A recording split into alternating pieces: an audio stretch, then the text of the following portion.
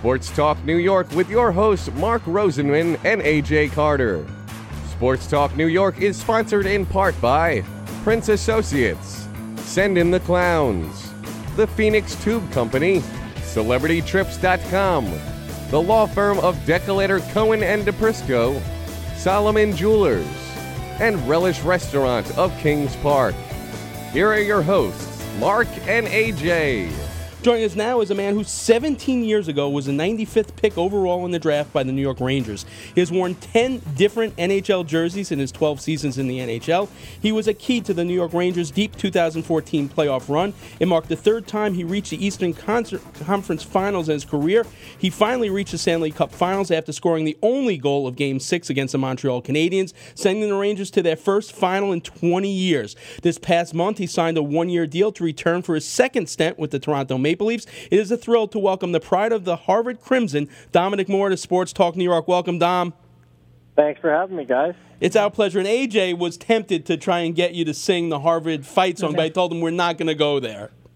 Yeah, not this time. It's more of a band thing anyway than right. You know, before we talk about what should be an exciting time to be a Maple Leaf, let's talk about an event that you host every summer. This year's edition was held last month, and to date, for 6 years now, it's Smash Fest. It was raised over $500,000 since 2012 to benefit concussion and rare cancer research. Smash Fest is a charitable ping pong event where guests party with over 25 NHL players and have the opportunity to square off with and against them in Smash Fest Pro-Am Doubles Tournament, which AJ is already telling me that we must go there next year. But not to play. I might want to play. I don't know. We're not going to do well. So tell us a little bit about merging of ping pong and the charity and how it has grown to the proportions where it is right now. Well, thanks. I mean, you guys explained well what it is. It's basically a party, but ping pong is the theme. And, you know, years ago we had the idea of trying to bring some of the locker room culture out. You know, ping pong is a big part of NHL locker rooms. A lot of guys love to play. A lot of guys love to trash talk. And, you know, Marty St. Louis in our Ranger days, we used to battle it out and have lots of fun with it. And we thought, you know, why wouldn't we bring this to the fans, let them see the side of the players? And with the help of the NHLPA 6 years ago, we put it together and we weren't sure what to expect. And it was received incredibly well, and it's continued to grow. You know, it's amazing what it's become now with the support of the sponsors and the players that come every year.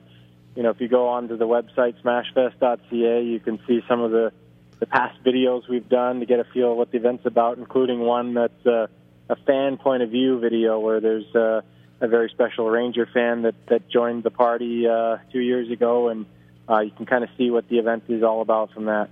Now, you've actually had players come up to you during TV timeouts in NHL games and say, "Can I play in this tournament?" It's amazing, you know, how it's grown. It's a well-known event now among the players, and I'm obviously honored and extremely grateful for the guys that take time out of their busy summer to be a part of it. And you know, we were fortunate again to have 25-plus guys take part. If you just tuned in, we're talking to Toronto Maple Leaf Dominic Moore. Over the years, who would you say the best ping pong player is in the NHL in the various locker rooms? Maybe not guys that have made it up to Smash Fest, because obviously you've got a Triple Crown winner over the last 3 years. But who's the best guy that you've played against thus far in your career? Well, there's been a few. I mean, back in the day, Stefan Veilleux, he's a former Smash Fest winner. He was one of the best. He used to change out of his hockey clothes into basically headbands and, you know, knee-high socks to play for hours after practice. He was a great player. And, you know, my most favorite player to play against was Marty St. Louis for sure. I mean, we played together in Tampa and again in New York, and he was always up for a game. And especially if you're losing, which was most of the time, he would want to keep playing more and more until he finally tired me out and won one. So then he would quit, though. So that's all part of the fun. And Marty's a Smash Fest attendee as well, so it's a lot of fun. I saw a lot of trash talking back and forth prior to the event, and Marty wasn't there this year, but you know he's got an open invitation, right? Oh, he sure does, and I saw him recently, and we were already talking about you know, the fact that hopefully it works out next year. Although he's a busy hockey coaching dad at the moment, so he's got a lot on his plate. more importantly, even though the event was held last month, doesn't mean that people cannot still get involved or make donations, correct? Absolutely. Thank you. Yeah, I mean, again, if you go to, smashfest.ca, first and foremost, definitely check it out and, see what the event's all about and watch some of the videos there and get excited about it. It's a lot of fun, and there is a tab for those who want to support the charity in whatever way they see fit, and we're very grateful for everyone's contributions, be it big or small. How do you pick the the research that will benefit? Is there a committee? Do you do that just so people understand what they give to and where it goes and how it gets chosen? Yeah, I mean, there's the foundation has a board, and we have some scientific advisors that are part of that board, and we take that very seriously in terms of how the money is spent. Obviously, cancer research is crucial, but sometimes it can feel like the money is a drop in the bucket, and we took painstaking efforts to make sure we were spending it get the most bang for our buck, and we were fortunate to find and partner with one of the leading labs in the world. It's an independent lab actually out of Boston called the Broad Institute, associated with MIT and Harvard, and we put together a unique and new project with them for rare cancer research. Rare cancers need basically all the help they can get. They don't have a ton of ammo in their corner, and so we were very proud to create that project with the Broad Institute, and that was something we were proud to highlight this year. Next year will mark us Smash Fest 7, correct? That's correct. And how far in advance does the date get set? Because AJ and I are already talking about it, and we definitely don't want to get shut out. We don't want to get sold out. So we want to mark it on a calendar when we can buy our tickets to get up there.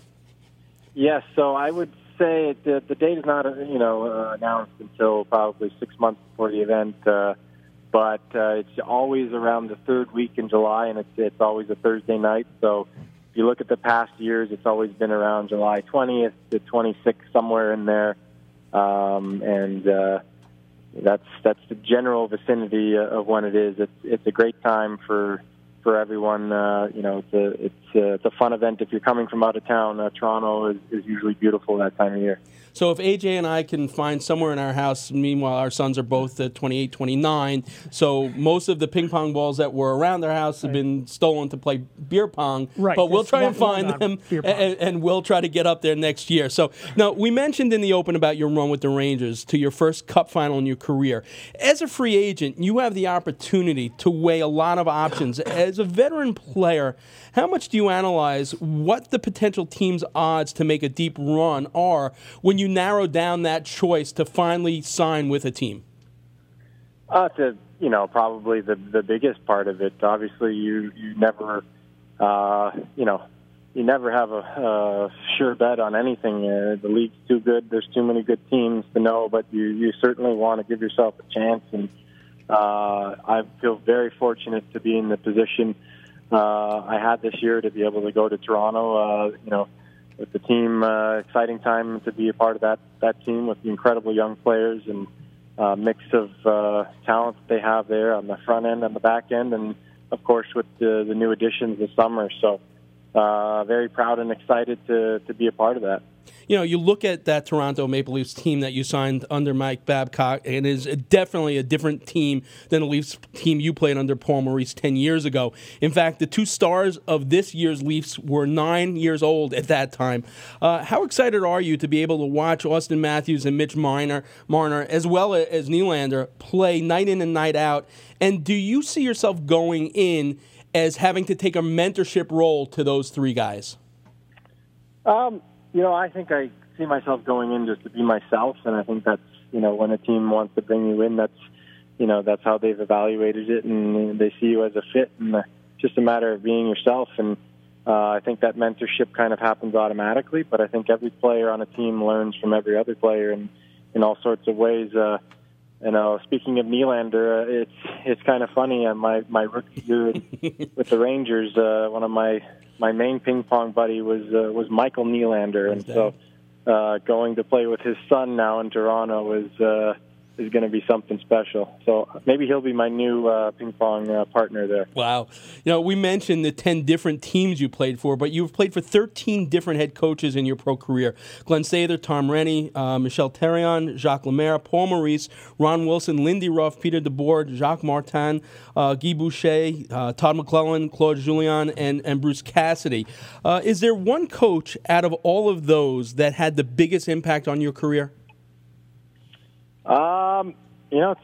I appreciate you listing them that way. I've never kind of heard them all in a row like that, and obviously some tremendous, legendary coaches that I've had the good fortune of playing for, and every one of them has their strengths that make them great, and I feel very fortunate to have learned from and played for those great names. And I think as a player, you try and just be yourself and fit into the team, and every coach has a different way of doing things. But I'm excited, obviously, to get into Toronto. Obviously, Coach Babcock's record speaks for itself, and so I'm eager to see, get involved in that as well. We're talking with Toronto Maple Leafs Dominic Moore. During your second stint with the Rangers, up in the press box, we would marvel at your skill in the faceoff circle.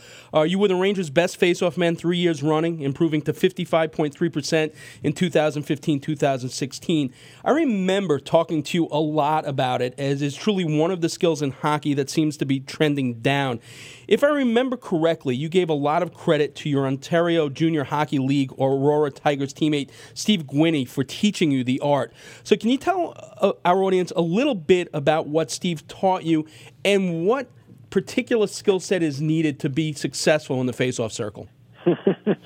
Well, you guys are really doing your research. I like that. It's, actually, Steve, what he taught me was simply that there's a lot more to face-offs than just kind of going in there and winging it. And as a young player, you just kind of watch hockey and you look at the face-offs and it looks pretty simple. But when he kind of enlightened me, it was just a matter of, wow, I hadn't thought about all these different things going into a face-off. It was just, there wasn't much thought at all. And we just spent a few moments, and he was just saying, well, have you thought about this? Have you thought about that? If this guy's doing this, then maybe you want to do that. And it was very eye-opening just to think that there was this whole kind of story of face-offs that you have to learn and think about. And I think that's really the mentality, is that you take it as a craft, and that there's always more to learn and there's always more to work on. And I think that's kind of the mentality that good face-offs guys approach it with. You look at the Leafs center iceman, Austin Matthews, Nazem Kadri, and Tyler Bozak. Both Matthews and Kadri were under 50% in the circle last season. Bozak was over 56%. How much is there a trickle-down effect? Now you add yourself, a guy that's consistently over 50%, and obviously Bozak over 50%. How much is there a trickle-down helping the other centers? And is that something that kind of goes throughout the lineup, that as guys continue to win faceoffs, it's somewhat contagious? Well, I think obviously you can learn from different teammates and in practice and watching them in games, and obviously playing with Bergeron, you kind of see some things that he does and maybe pick up on that. But I think there is, obviously, if you have guys that can stay on their strong side more often than not, then it gives you a better chance of winning more draws. But I think just kind of working together and helping each other out throughout the season. You just hope that wherever you're at, everyone can improve. Whether you're at 55% or 49%, if you get better, then that's progress. Is there one guy that's been super tough on you in the faceoff circle over your career?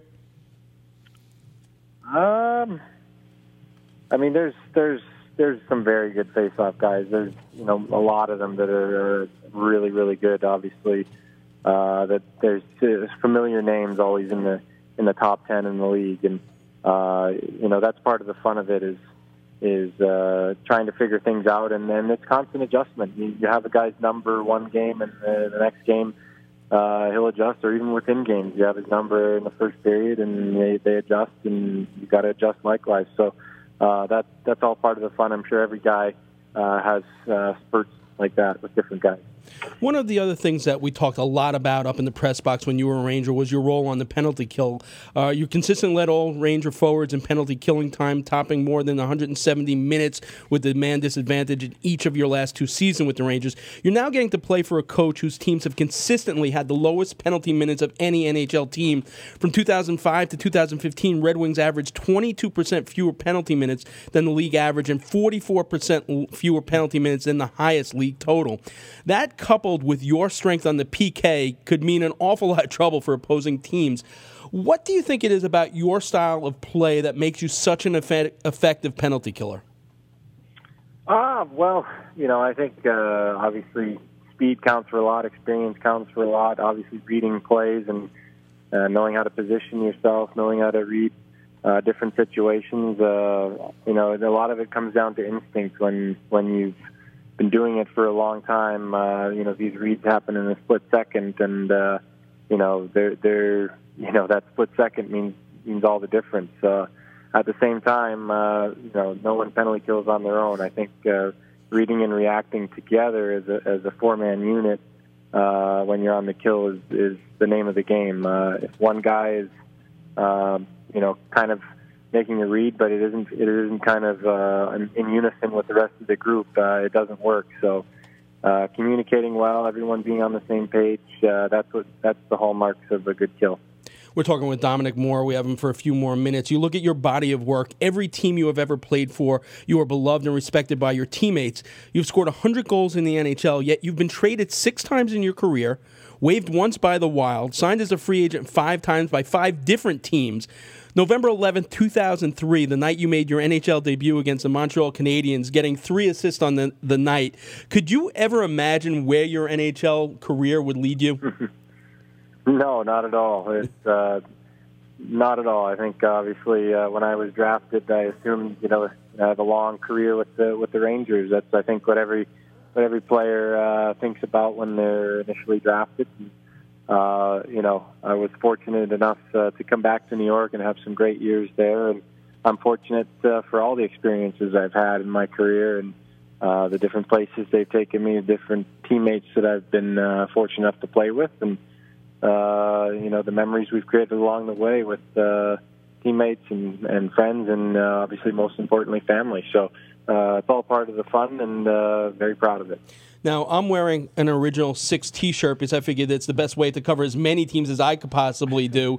Ryan, the intern... But there's nothing on the back. No, there is nothing on the back. The other teams aren't on the back. Ryan, the intern, is wearing his Ranger jersey, and he wanted to ask a question. Ryan, right? I have a question. So we were talking specifically about the face-offs, but just the game in general. How much has technology become a part of like the preparation and the in-game adjustments where we see on TV, we see like the tablets on the bench and the assistant coaches over in your guy's shoulder. How much has that become a part of the game, or is it really more just you're going off instinct in the face-off circle? And just to piggyback on that, because I was actually at the hockey shop here in Glen Cove, and the difference in sticks as well. Since you broke in, the difference, the light sticks, the graphite have gone completely different from the aluminum shaft. How much has that impacted the game as well?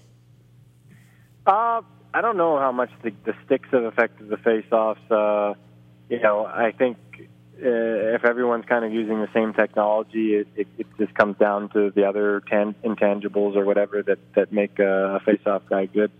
In terms of the other technologies, I think just there's more pre-scouting going on now, where you're trying to figure out other guys' tendencies, more video watching, and that type of thing with respect to the face-offs. Obviously, beyond the face-off circle, there's lots of analytics and number crunching that goes on right now, and it will continue to progress, following the other sports. And, that's all good, but I think as a player, you're focused on just improving your craft. Mm-hmm. Biggest thrill to date for you in your NHL career? Biggest thrill to date, 100% scoring the game-winning goal in Game 6 of the Eastern Conference Finals. That's a moment that is very, very special, and I'll never forget for sure. Biggest regret thus far? I don't know if I have any regrets per se. I'd have to think about it a bit more, but nothing off the top of my head. Lastly, what is maybe losing? In Smash Fest. I haven't won Smash Fest yet, so I'll have to try and put a little more practice in for the next couple of years. Nice. Lastly, what is the thing you're looking forward to most about the return to one of the greatest hockey cities in the NHL and the Toronto Maple Leafs? Just an extremely exciting time to be a part of that team. Excited to play with the group they have there. It's clearly a very special group of players, and what they accomplished last year shows a lot. And hopefully we can continue to build on that with humble attitude and hardworking approach. And I'm excited to be a part of that. And tell our audience one more time how they can still donate and help Smashfest. Yeah, like I said, anyone that sounds like they might be interested by Smashfest, go to smashfest.ca, check out what the event's all about, watch the videos, and stay tuned to us. Follow us on social media, Twitter, and when next season rolls around, stay tuned for updates about the date. And I know you guys will be, and I look forward to seeing you guys there. Absolutely, and I look forward to seeing you December 23rd when the Leafs make their first visit with Dominic Moore as a center of the Toronto Maple Leafs. I already have that. Make sure that I'm covering that game. I'm at every home game, but I already circled that one. That one's circled, so we'll look forward. And it might even make the road trip to that October, I think it's October 9th, early season game up in Toronto. So, Dominic, look forward to seeing you. All right, guys. Appreciate it. Our pleasure. Dominic Moore, center for the Toronto Maple Leafs.